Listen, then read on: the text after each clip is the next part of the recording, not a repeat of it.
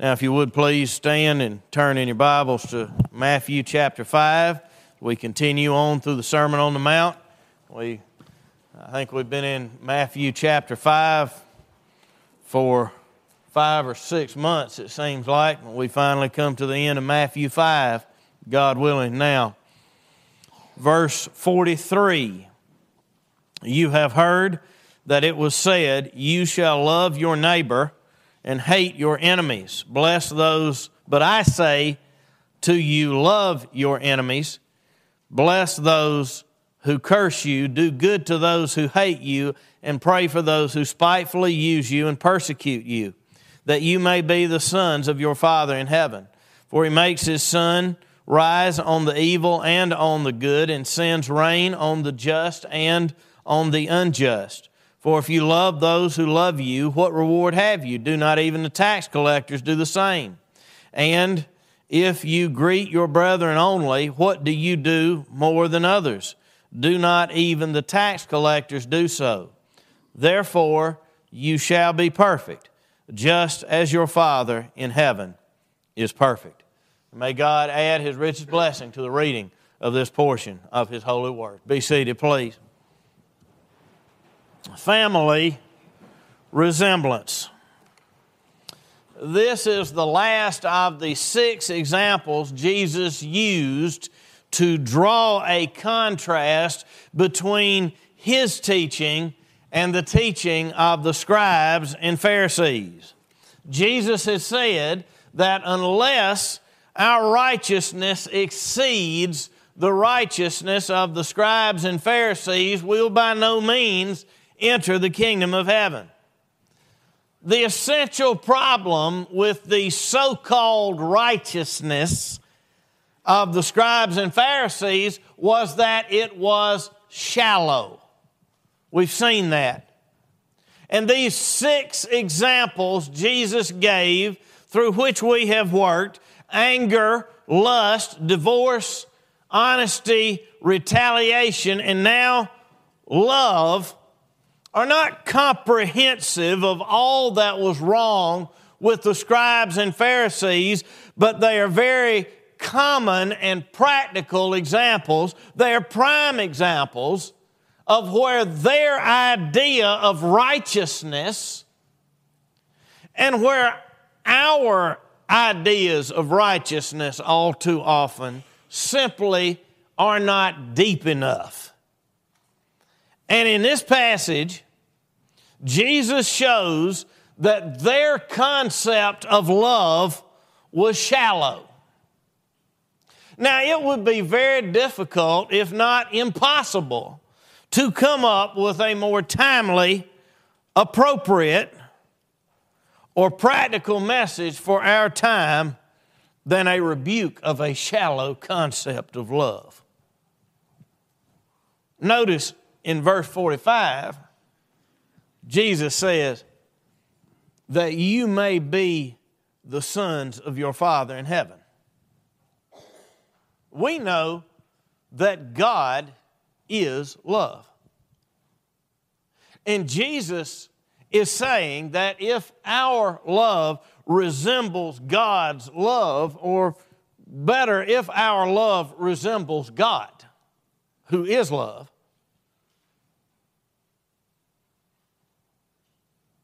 the resemblance shows that we are indeed His children.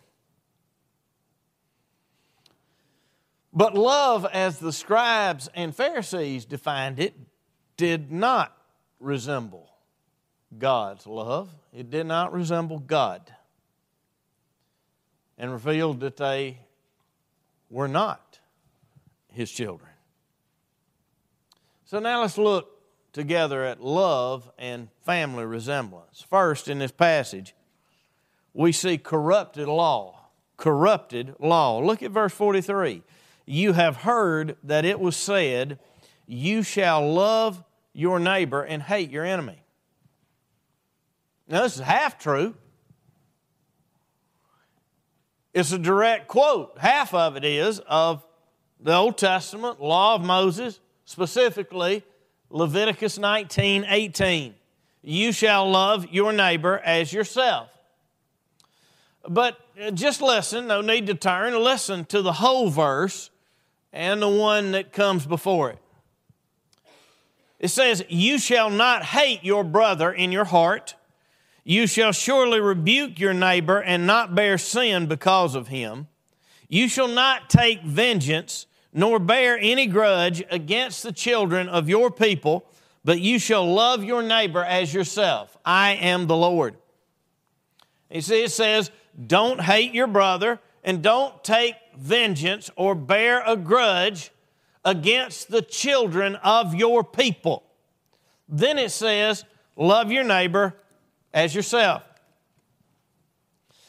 The Pharisees took that to mean that the neighbor they were commanded to love was only one of their own. And it is clear in the passage that this is the very idea Jesus was pushing back against. Look at what he said in Matthew 5:46. For if you love those who love you, what reward have you? Do not even the tax collectors do the same? And if you greet your brethren only, what do you do more than others? Do not even the tax collectors do so? Clearly, that's what they believed. You're only required to love your own kind. And Jesus said, no.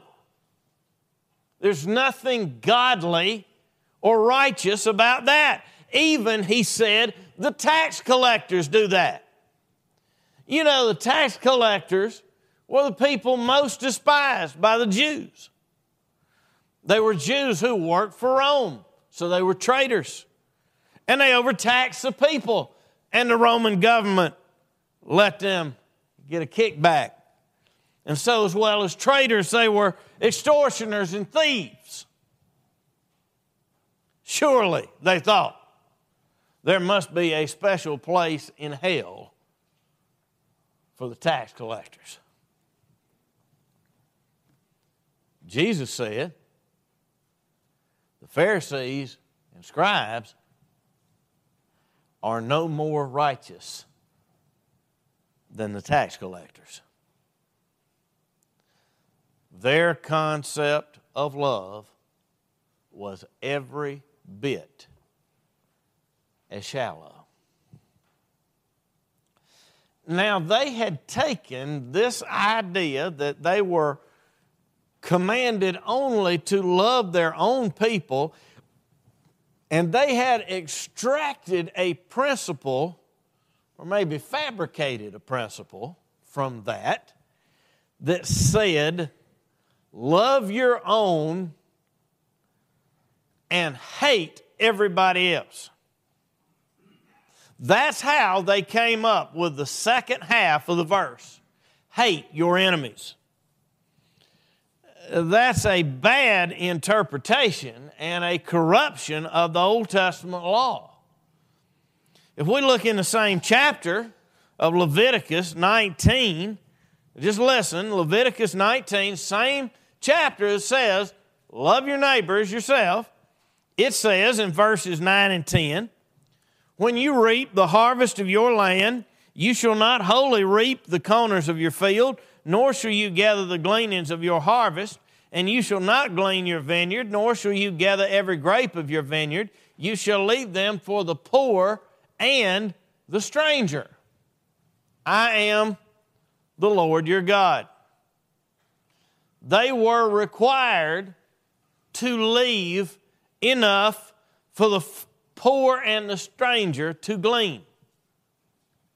Of course, a stranger was a foreigner, a non-Israelite. They were not commanded to hate him, but allow him to glean in their fields. In Exodus 23, verses 3 and 4, it says, if you meet your enemy's ox or his donkey going astray, you shall surely bring it back to him again. If you see the donkey of one who hates you lying under its burden, and you would refrain from helping it, you shall surely help him with it. That's Exodus 23, 4 and 5. These laws are the same for if your brother's ox gets away or is down under its load. You've got to return the animal that has gotten away, even if it belongs to your enemy and you don't like him. You still got to return his animal. And you've got to help him carry the load, even if it belongs to your enemy. These laws hardly mean anything close to hate your enemy. Now, Proverbs are not laws, but they are Scripture. And Proverbs 25, verses 21 to 22 says, if your enemy is hungry, give him bread to eat. And if he is thirsty, give him water to drink. For so you will heap coals of fire on his head, and the Lord will reward you. In other words, as we might say, kill him with kindness. Hate your enemy flies in the face of these plain precepts of the Old Testament. Now, further proof that Jesus is not introducing something altogether new here is the illustration he uses. He says, God sends rain and sun to his enemies. Now, Genesis 2:5 says that God had not yet made it rain, but he's been sending rain even on people who hate him since not long after that. We see corrupted law. The Old Testament never said hate your enemies. Corrupted law.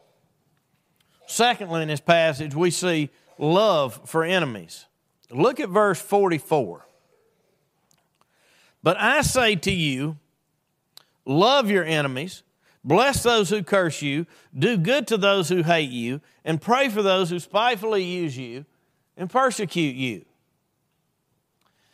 Now, there are those who think that there has been some kind of a reversal from Old Testament times. They would point to the conquest of the promised land of Canaan and instances in which the Lord commanded his people completely to wipe out the enemy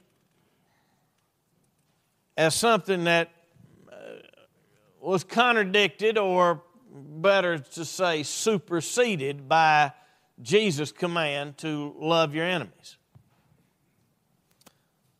But even back then, the Lord did not give his people carte blanche to go around killing everybody they didn't like. Those were very specific commands given in very specific circumstances for the purpose of taking the promised land. And the Israelites generally were not particularly eager to do it anyway. But we think of David showing kindness to Saul, even though Saul was his enemy, trying to kill him. Or a little Israelite girl who was captured and taken back to Syria, telling the great Syrian commander Naaman, her enemy, that he could go to Elisha and be healed of his leprosy because there's a God in Israel. Now, the concept of loving one's enemies was not invented in the New Testament. Look at what Jesus said to do in verse 44. Bless those who curse you. Do good to those who hate you. Pray for those who spitefully use you and persecute you. Again, We were always taught not to quote somebody unless you couldn't say it better, and as usual, it can't be said, as far as I know, any better than Lloyd Jones said it. So listen, Dr. Lloyd Jones said, the whole secret of living this kind of life is that man should be utterly detached. He must be detached from others in the sense that his behavior is not governed by what they do. But still more important, he should be detached from himself. For until a man is detached from himself, he will never be detached from what others do to that self. As long as a man is living for himself, he is sensitive, watchful, and jealous. He is envious and is therefore always reacting immediately to what others do. The only way to detach yourself from what others do to you is that you first of all detach yourself from yourself. That's the only way you can bless someone who curses you. You must detach, and I must detach myself from myself. Lloyd Jones went on to say, if we examine ourselves, we shall see that one of the most tragic things about us is that our lives are so much governed by other people and by what they do to us and think about us. Try to recall a single day in your life. Think of the unkind and cruel thoughts that have come into your mind and heart. What produced them? Somebody else. How much of our thinking and acting and behavior is entirely governed by other people? It is one of the things that make life so wretched. You see a particular person and your spirit is upset. If you had not seen that person, you would not have felt like that. Other people are controlling you. Now, says Christ, in effect, you must get out of that condition. Your love must become such that you will no longer be governed and controlled by what people say. Your life must be governed by a new principle in yourself, a new principle of love. That's the point. If someone hates me and I hate him back, he's controlling me. If he attacks me and I retaliate, he's controlling me. But if he curses me and I bless him, he has no control over what Scripture calls my inner man. And if he persecutes me, he may hurt, even kill the body. But if I pray for him, he has no power over my inner man. We see corrupted law, love for enemies, and thirdly and finally, we see the children of God. The children of God. Look at verse 45. That you may be the sons of your Father in heaven, for he makes his sun rise on the evil and on the good, and sends rain on the just and on the unjust. It's very much natural to retaliate when attacked by an enemy. And in the previous passage, Jesus taught us not to retaliate. But here he goes even further. John Stott quotes St. Augustine as saying, many have learned how to offer the other cheek, but do not know how to love him by whom they were struck.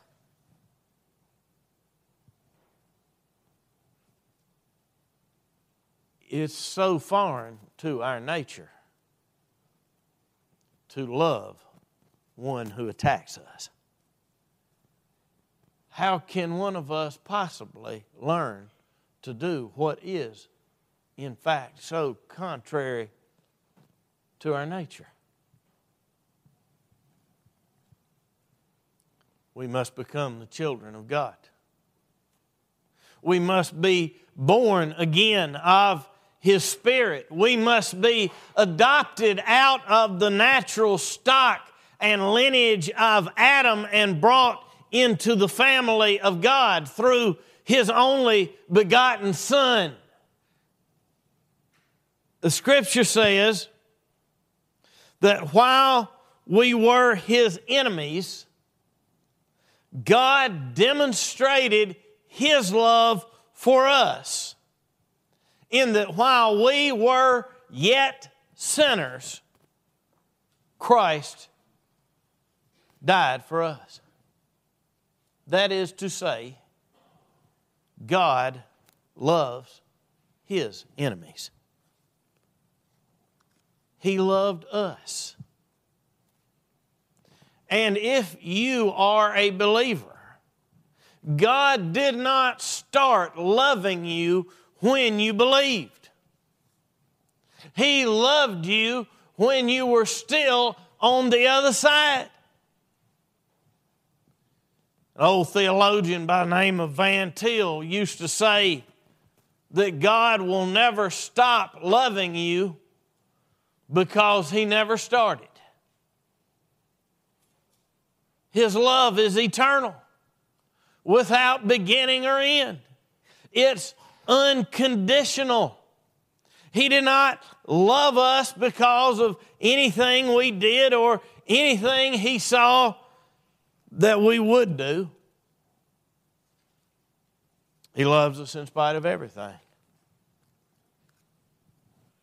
And He gave His only begotten Son to die, to take away our sin and reconcile us to Him. And it's His love that is shed abroad in our hearts, poured, dumped into our hearts by the Holy Spirit. Now, the last verse of this passage, verse 48, therefore you shall be perfect, just as your Father in heaven is perfect. Some take this to mean that we can achieve perfection in this life. That's obviously wrong. But others take this to mean that we cannot be perfect, so the only point of this, Jesus telling us to be perfect as God is perfect, is to drive us to see how imperfect we are and seek forgiveness and grace for falling short. That's all it does. Well, surely it does that, but it does more than that. The standard of perfection is not the shallow, self-interested love of the Pharisees then, or the shallow, self-interested love of our own time. Scripture says, if you want a definition of love, if you want to know what love really is, God is love. And it ought to be our aim to be a little more like Him today than we were yesterday. Beloved, let us love one another, for love is of God. And everyone who loves is born of God and knows God. He who does not love does not know God, for God is love. In this the love of God was manifested towards us, that God sent His only begotten Son into the world, that we might live through him. In this is love, not that we loved God, but that he loved us and sent his Son to be the propitiation, the sacrifice for our sins. Beloved, if God so loved us, we also ought to love one another. This table declares the love of God.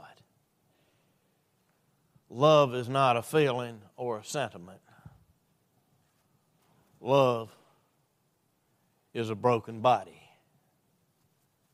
and shed blood. This is the love of God. And now let us come to the God who loves us in love to him. We love him because he first loved us. And loving him as he first loved us, let us sing together, I love the Lord.